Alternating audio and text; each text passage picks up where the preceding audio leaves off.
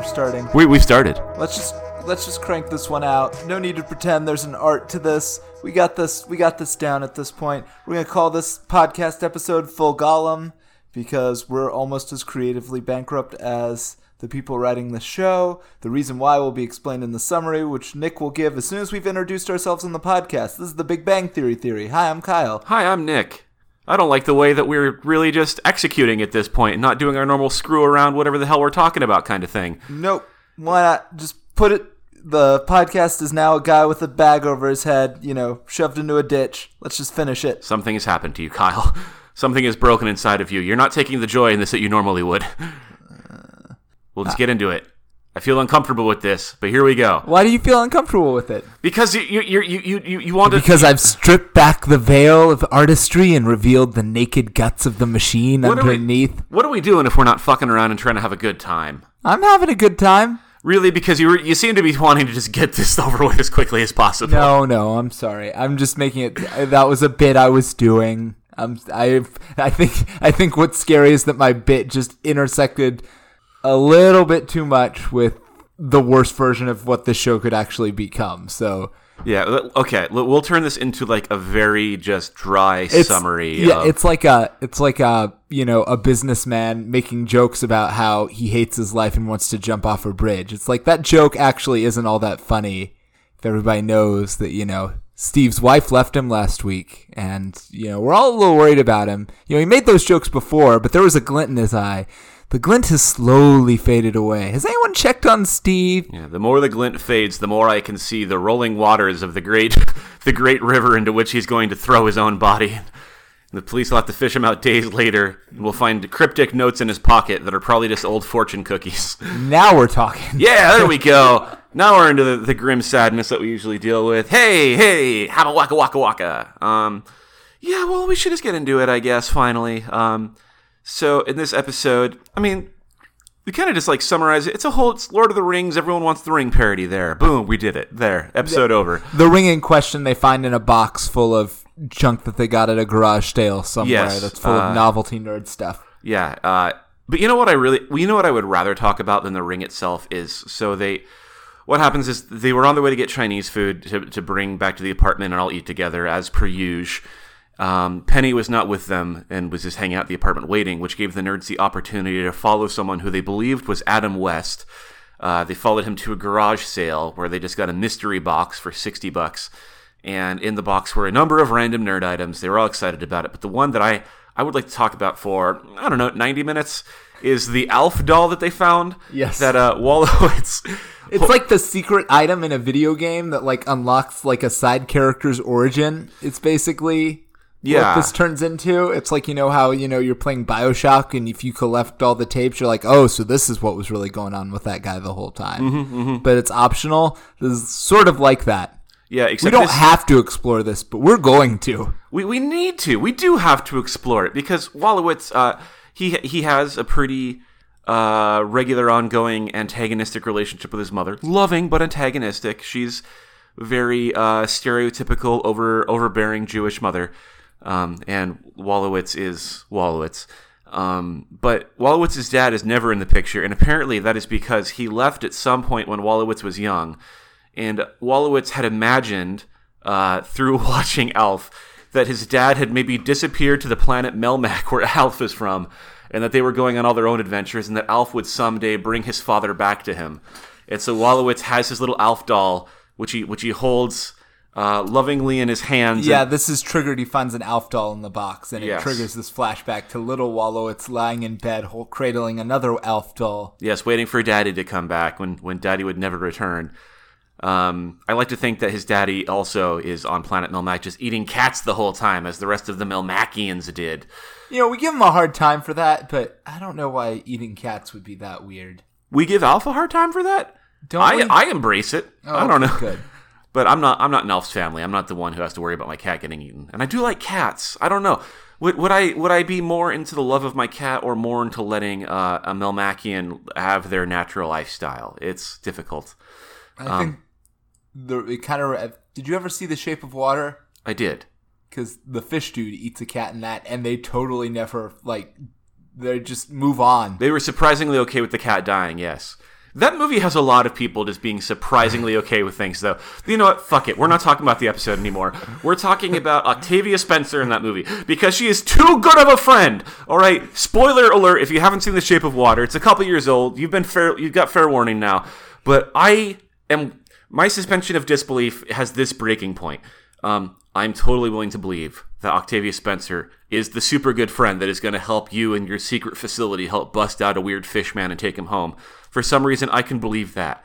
But then, when, what is her, Sally Hawkins? Is that the actress's name? I think so. After she fucks the fish man, and the next day, Octavia Spencer's character learns about it, and is just like, girl. That's where I'm like, no! Your friend just fucked a fish man.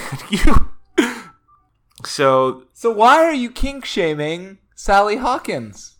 I'm not kink-shaming Sally Hawkins. She can... For that matter, is it kink? Now I feel bad. Now I feel like I've come in on a step lower in this. Let me rephrase that. Why are you being specious about your...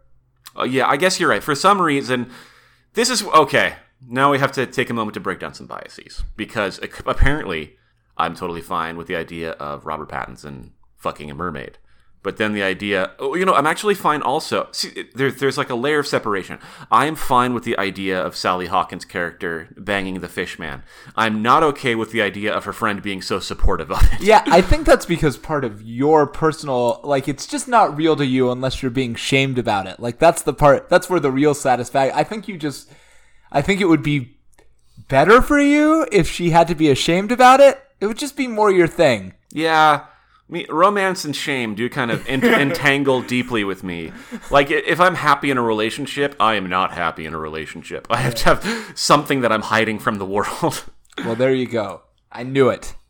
All right. Well, speaking of people not happy in a relationship... So what do we think is wrong with... Do we think it... Like, we always assume that... Basically, I assume that some woman... Maybe not hurt Wolowitz, but like he had, he basically had some crush on someone and he couldn't resolve it correctly and it caught him in some kind of state of arrested development. But maybe where he assumes this pseudo identity of like this weird, insatiable ladies' man. Mm-hmm.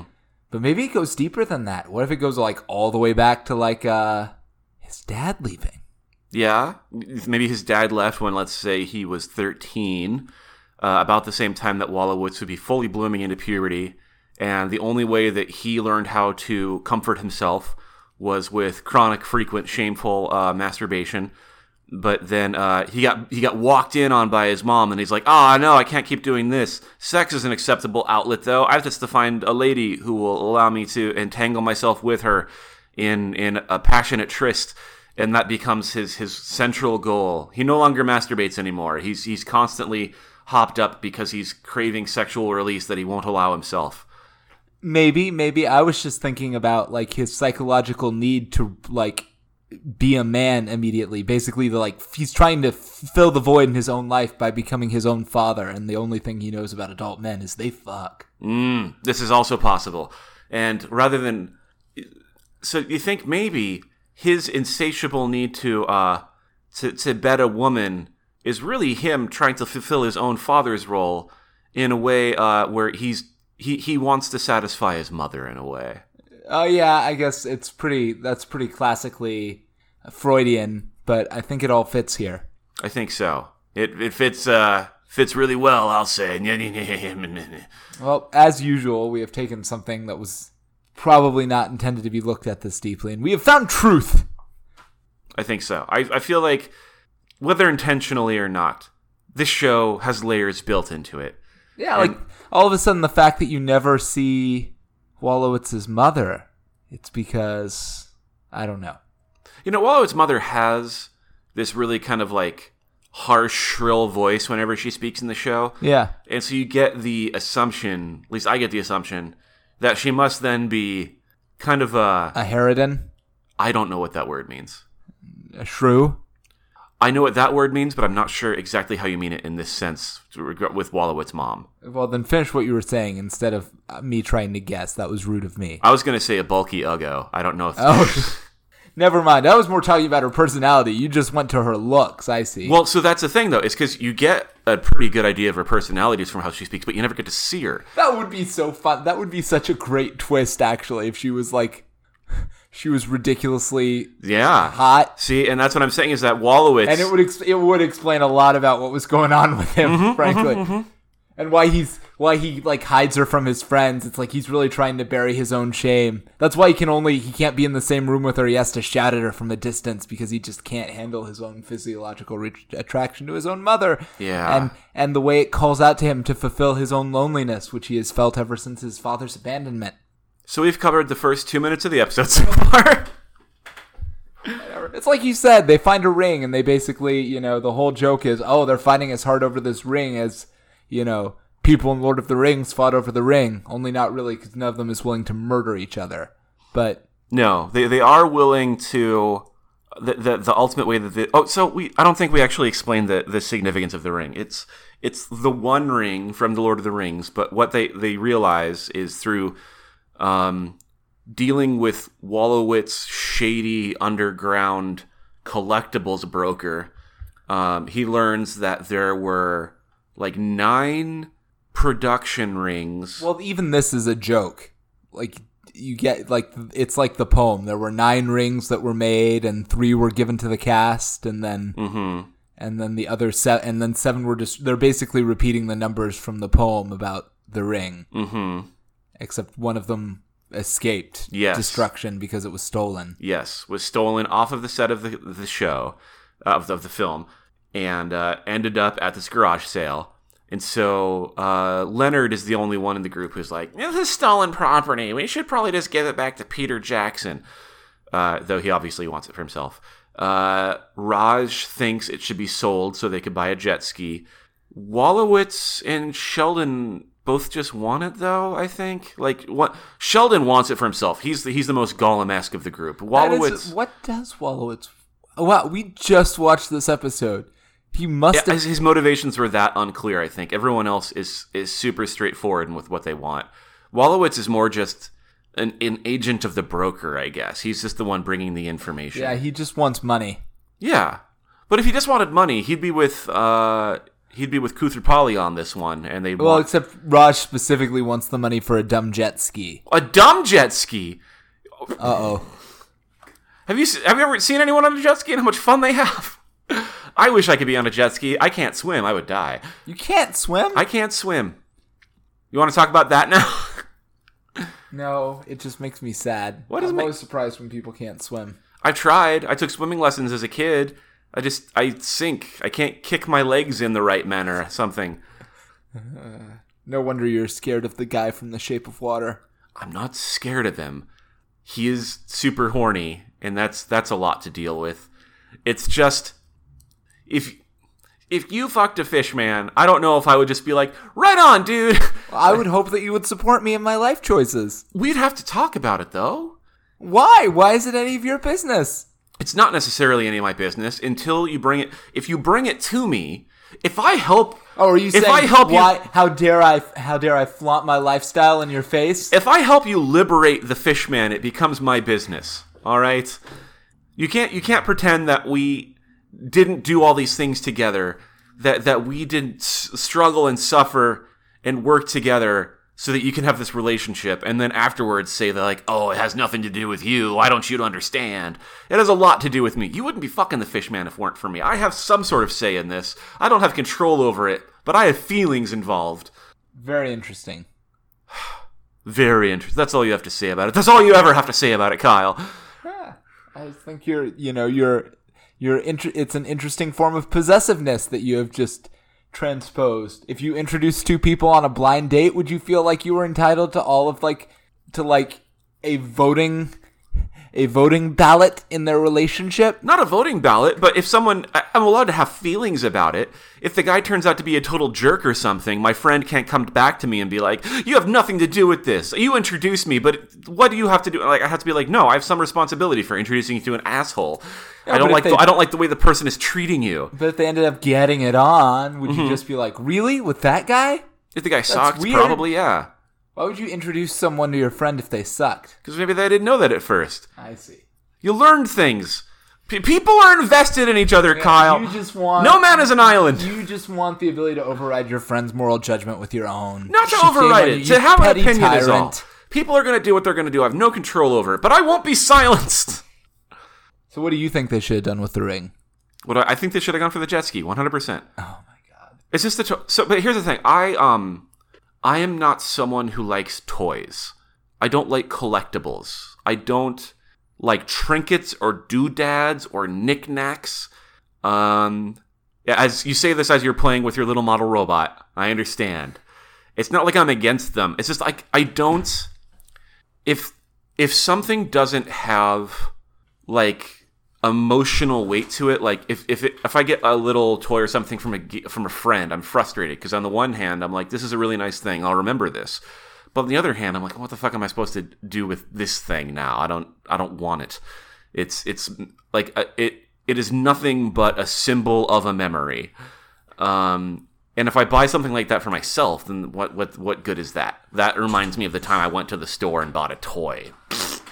And so when they find this ring, like it has significance to the extent of like the Lord of the Rings, but they can like the Lord of the Rings without that toy. It's like not like they're gonna forget what a good time they had watching the movie or like growing up with the books or anything because they don't have that ring. Yes, but it can also be. So I guess I'm with Sheldon on this one because Sheldon is like, no, we should just keep it and we should, take it out on occasion to go out into the park and reenact our favorite scenes from Lord of the Rings. I like that. See, Wallowitz is on board with that. Well, he's obviously torn, but we get a lot of I think all of them express this at different points in the episode. They're all slightly self-aware of how sad it is that they all care this much about what the fate of this ring and how much they know about it, but... Which, I mean, why do they feel self-conscious about that? They are so earnest and invested in so many other nerdy things that when they finally actually find like a studio version of this ring, like that's something I think they should all be legitimately and earnestly excited about. For them, I still think they are fools. Yeah. But if I were any one of them, I don't think I would feel that kind of shame for it. I think they've just internalized a little bit of nerd self-hatred. They have Penny's judgment there the entire time, too. That's true. That's something that wasn't in their lives, a couple years prior. Well, maybe not you. I've definitely felt in very similar circumstances, like when I realize I can rattle off a piece of, like, arcane continuity or something like that. Like the other night, I was playing Dungeons & Dragons with some people, and they didn't have to look up several things in the book because I was there. I just knew those things. And even as I was happy to be able to aid the group and I was providing a valuable resource, being able to say, yes, at level 5 you get 2 attacks when you are this class, I felt weird that I knew that. Yeah, that's like, I don't know everything about Mega Man games, but I played them a lot as a kid.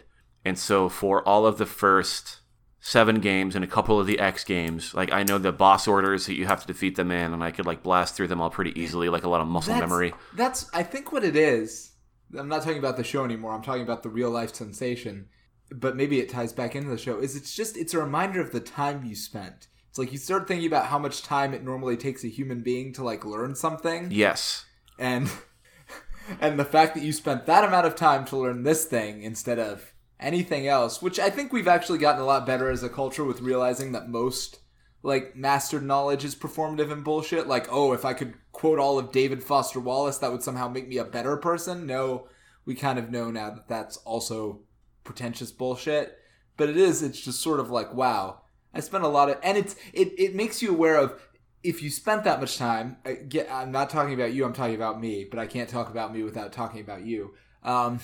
It's just like... I'm freaking out now. It's like, if I spent, 100 hours, 200 hours, probably 500 hours as a kid reading comic books, it's probably a sad, lonely kid. And so I just can't admit, it's just hard. Most nerd knowledge is not something that you accumulate in a communal thing. Like, when you know about a lot about football, it's possible that you learned a lot about football by hanging out with your friends talking about football. But when you know a lot about Mega Man... What makes it sad that it's non-communal, though? Like... I think that's just the best explanation I could come up with. It's that it's useless and that it's not even communal. Do you think the master craftsman who has refined his art, who can produce the finest wooden structures or some other sort of art like that, like regrets that they weren't doing it with their bros the whole time or something like that. Well, I do think he's lonely. I mean, writers talk often about how even all their great art, it's still lonely, and they wish they art like most artists are lonely people, and they talk about that. But also they have made something. So that's a little different than, oh, hey, I can recite like the order in which the X-Men joined the X-Men. Yeah. That's never... There is no context in which that puts a roof over anyone's head. I have never created anything through playing a video game. I've never benefited anyone else's life through playing a video game. Right, so it's selfish and solitary. Yes. Selfish, solitary, and useless. Yeah. That's the important thing. That's the trifecta. Like, to add a layer of sadness to it, like playing the most recent Fire Emblem game, all these kids, all these child soldiers, they like to rattle on about how focused they are on their training and I'm just going to get better and better. I just have to train every day. And I think about if I should do that with literally any skill of mine, anything, whether that comes to my profession of lawyering, whether that comes to hobbies like cooking, any of that, I should be investing significant regular time in my craft so that I can become better at it, that I can appreciate it more, and that it's something that I can use to benefit the lives of others. And instead, I would much rather just lie around in my room playing video games about other people doing that. Yeah. Yeah. I just want the entertainment more than I want to better myself. Well, but it's not just that. Just to give yourself a little bit off the hook, I think like Wallowitz, you first encounter these things at a time when you don't have a lot of options. It's not like when you were like 12, you had like this... and society does judge people for this, but most people when they're kids, when they first get really into these imaginary worlds, it's not like they have some strong sense of what else they should be doing with their time. It's not like, it is true that it is sort of unfortunate that you have grown into the habit of playing video games instead of being a lawyer, instead of studying law or medicine or something like that as an adult. But there's nothing weird about a kid. It would be much weirder if you, as a child, if you were like, you know what, I could be playing Zelda right now, but I decided I would read Grey's Anatomy. Like that kid is definitely sadder and more fucked up in the head. Although he's probably going to grow up to be much more useful to society. Yeah, I mean that's a kid who definitely was emotionally abused. Yeah. But, I think about it now and I'm like, why did I lean toward video games? It's not like I didn't have friends. It's not like I was... I felt alienated a lot because I was the weird kid. At least I felt like the weird kid. How much of that was, self-inflicted? I can't say. But the other part of me is like, yeah, but, it was either I, hung out and played video games or I jumped my bike off of ramps.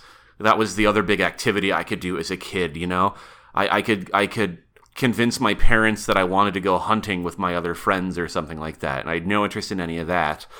But I guess when does it, what the rise of the man-child, I think maybe is another issue. I think there's so much less stigma anymore around playing video games. It's such an acceptable thing.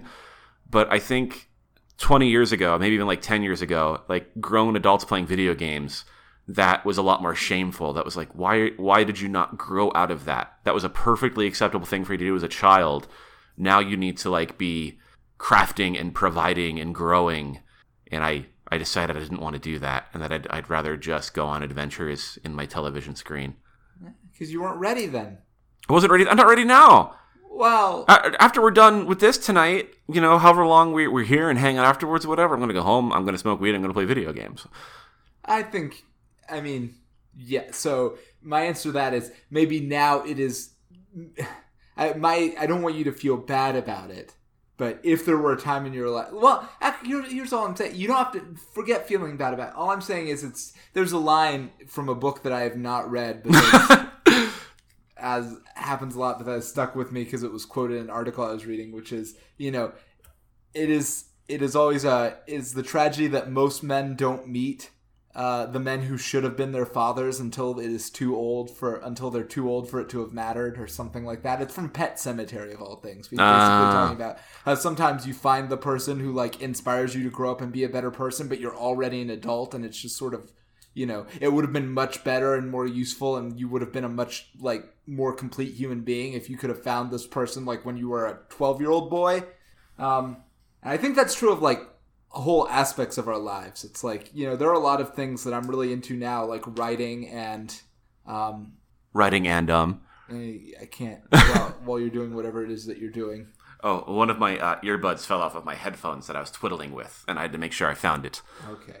Did you find it? Yes, mission successful. Okay. So anyway, writing, mixed martial arts, a lot of the things that give my life a lot of value and sociability now, they just, I didn't realize how much I needed them, or there weren't like a lot of opportunities to like engage with them in like spaces where I felt comfortable and mentored and whatever when I was a kid. If I had been, would have been a happier kid, would have probably been a more social kid, So maybe there is still a thing out there that is for you, that if you can just latch onto it and get really into it and force yourself through your comfort zone, it will make you a better person through engaging with it, and you just haven't found it yet. And it will never be as, unfortunately, you'll never be as good at it as you would be if you had somehow decided to become like a prodigy and get super into it when you were 15. Mm-hmm. But you can still enjoy it and you can still grow and have a more meaningful life because of your engagement with it now. But it is probably not sitting in your basement smoking weed playing video games. We'll see about that, all right? I'm not ruling it out. I'm trying my damnedest. So, we're in a weird spot right now because we're at the point in the episode where I would usually say, we need to start wrapping up. And we have not talked about this episode at all, but there's not much to talk about. This is one of those episodes, I think, where we can just accept that. So last week, I wanted to deconstruct what we're doing just a little bit because I felt like we don't have strong enough viewpoints on the show to really give our... Well, I was trying to turn that into something else, but we don't have strong enough viewpoints on the show. It's like so mediocre that we can't be fanboys that love it. It's hard to hate it because it's pretty mediocre. And I feel like this episode, it's gone so extreme in the opposite direction that my opinion on that hasn't changed. But this was just such a milquetoast nothing episode that I'm very comfortable that we didn't really talk about it. That Wallowitz and his dreams about Melmac have had us talk about what it is to grow up and what we should be doing with our adult lives. And when we're done, when we feel like we've added enough content and are ready to move on to our nerd thing, I'm still totally going to recommend a video game. Okay, fine. I do have actually some thoughts about this episode, but I'm not gonna. That was a great, perfect place to end. So with the thoughts that I had about this episode will definitely still apply to some future episode that I will find. If you want to get into it, we can. I don't want to hold it back. It's not that important. I don't like talking about the episode that much. I just had them saved up in case we needed them, but we didn't today. Mm-hmm. That's useful. That's like not needing one of your, spare fairies in a dungeon. I put that in a video game reference so that you would understand me better. I hope I didn't use the wrong one. Well, now that we've talked all about the episode, it's really time we wrap up. Okay. I worry that I've already done my nerdy thing of the week before, but it's not going to change it. Do you want to go first or shall I? Stardew Valley. There's nothing wrong with re-recommending Stardew Valley. The game is fantastic. But no, it's not Stardew Valley. Well, I feel like... I was going to recommend something... Well, I'll just say, originally I was going to recommend Picard. It's not, like, great. It's not, like, the best thing ever, but, it is nice to see Patrick Stewart playing Jean-Luc Picard again. And it's nice to see Star Trek back on TV in a version of Star Trek that I recognize, meaning, like, a lot of techno-babble jargon that doesn't make a lot of sense, vaguely optimistic, weird bore. It's just, like, it's comforting and nostalgic while still being fairly high production values and well written and well done, I think. Nice. But since this episode was ostensibly about Lord of the Rings, I was going to tie it into a comic book I've been reading a lot of recently called Die by Kieran Gillen. Kieran Gillen is the type of person who would create a comic book called Die and then would actually have the balls to write an essay in the back being like, you understand it's a play on words. Which means to say... Smart, very obnoxious, but a brilliant writer, and a much better writer probably than I will ever be. And it's about a bunch of... So, it's literally about a bunch of adults... Well, when they were teenagers, they got trapped in a role-playing game that they were playing, like the cartoon Dungeons & Dragons from the late 80s, early 90s, whenever that show came out. Mm-hmm. Only it was a real dark, like real like it was a scary, grimdark pen and paper RPG universe, and they got trapped there as their classes for like 3 years, and they finally broke out, but they were so traumatized that they could never talk about what happened to them. And then as adults, they go back, and that's the whole comic book in a nutshell. And it's like an exploration of like, you know, fantasy games and fantasy tropes and like pen and paper and how it's evolved, and like, you know, different types of nerds and why different people get obsessed with all of this stuff and the different types of wish fulfillment that they engage with. It's like I said, it's all very good stuff. It's a very dark comic book, but it's very well written. And it actually, as much as I was giving him shit, the best part is in the back of every issue, he writes like essays about his thoughts and sort of things that define the issues and different aspects of, you know, personal history and whatever. It's all, I like it a lot. Nice. Well, I will recommend a game that I just started playing again. I abandoned it for a few months after playing it pretty heavily. I'm still never sure quite how to pronounce the title because it's spelled just Y-S. I believe it is Ys. But I'm playing Ys 8. It is a very long-running... That would be Lacrimosa of Dana? Lacrimosa of Dana. And now that you've said that out loud, I am pretty confident I've recommended this before because I think on the podcast we talked about what the word lacrimosa means. It means tears or crying. Yes, which I did not know and learned, and I'm probably just repeating it again. But if I have recommended it before, I don't give a shit. It's a great game. It's what I will say is that it's an action RPG, very much run around hack and slashy 3D environments. But I think what really sells it is the environment and the characters, because what it is your character Adol Christian is just he's a fairly generic young anime adventurer. Like, he's just going around solving problems, killing monsters, living his life free as a bird.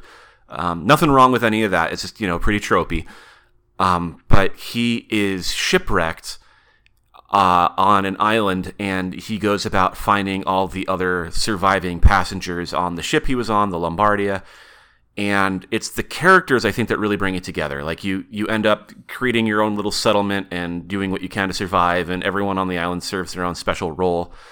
But it's just one of those things where, like, it's ultra anime, where, like, they're just really friendly and charming characters that you have that you're working alongside. You don't have many people who are like really trying to undermine what's going on. Like, it's a legitimately like supportive environment, and so you're not distracted by internal squabbles as much as you are just going out and killing beasts. Ah, yes, the other golden thing about anime, which is just living in a supportive environment where people, you know, generally support each other, and you don't have to worry about how to pay for healthcare. Yeah. Well, because a doctor is also washed ashore with you, and you just have to give him different collections of leaves, which he can turn into potions that will fill an exact percentage of your general life force. I'm sorry. No, go ahead. I didn't think it was, like, I haven't played any of those games, but I didn't realize they all had the same protagonist. I was thinking about how weird it was to have, like, an RPG that actually had, like, a continuing protagonist, and he just resets at, like, level 1 at every game. Yeah, basically. It's sort of interesting. Well, and this is only the second of any of these games I've played. Apparently, a lot of them have not had statewide releases. Right. Like, apparently it's huge in Japan, but it's remained particularly niche over here. But I did play one on the Super Nintendo. I think it was Wanderers of Ys, or like Ys 3 or something like that. And that one is just like a side-scrolling action RPG, which I enjoyed, but I think probably isn't really that good, honestly. But Ys 8, it's a lot of fun. I think you played me some of the music from it. I like it a lot.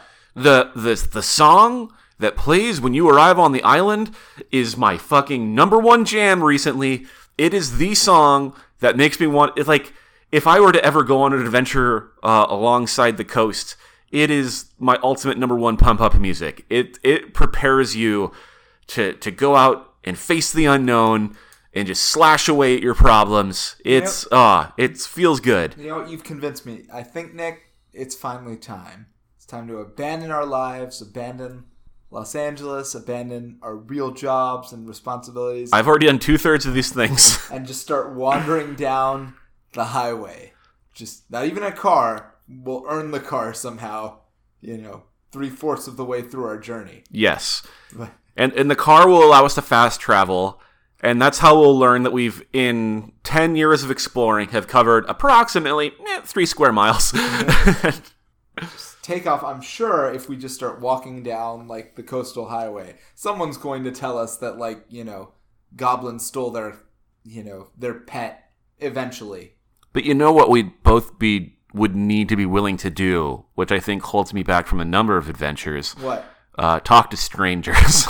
No, that's because they just come up to you, right? They're like, "Hey, pardon me, there. You look like a tardy type." But I'm saying, even if they come up to me, like, we would still have to be able to engage. Like, if a stranger talks to me on the bus, I'm doing everything I can to just dismiss them. That is true. I think that is, because now that you mention it, probably the closest thing to, like, a side quest that I've ever encountered in real life is people asking me for directions, which is also, like, the easiest side quest imaginable, right? Mm-hmm. And it's always just like, how do I get to X? And it's always like, I don't know. I'm terrible with directions. Sorry. Bye. Yeah. I always do my best to give them the directions, but I think I'm very bad at explaining them, and have probably led many a lost soul towards their ultimate demise. I'm just gonna get you more lost, person.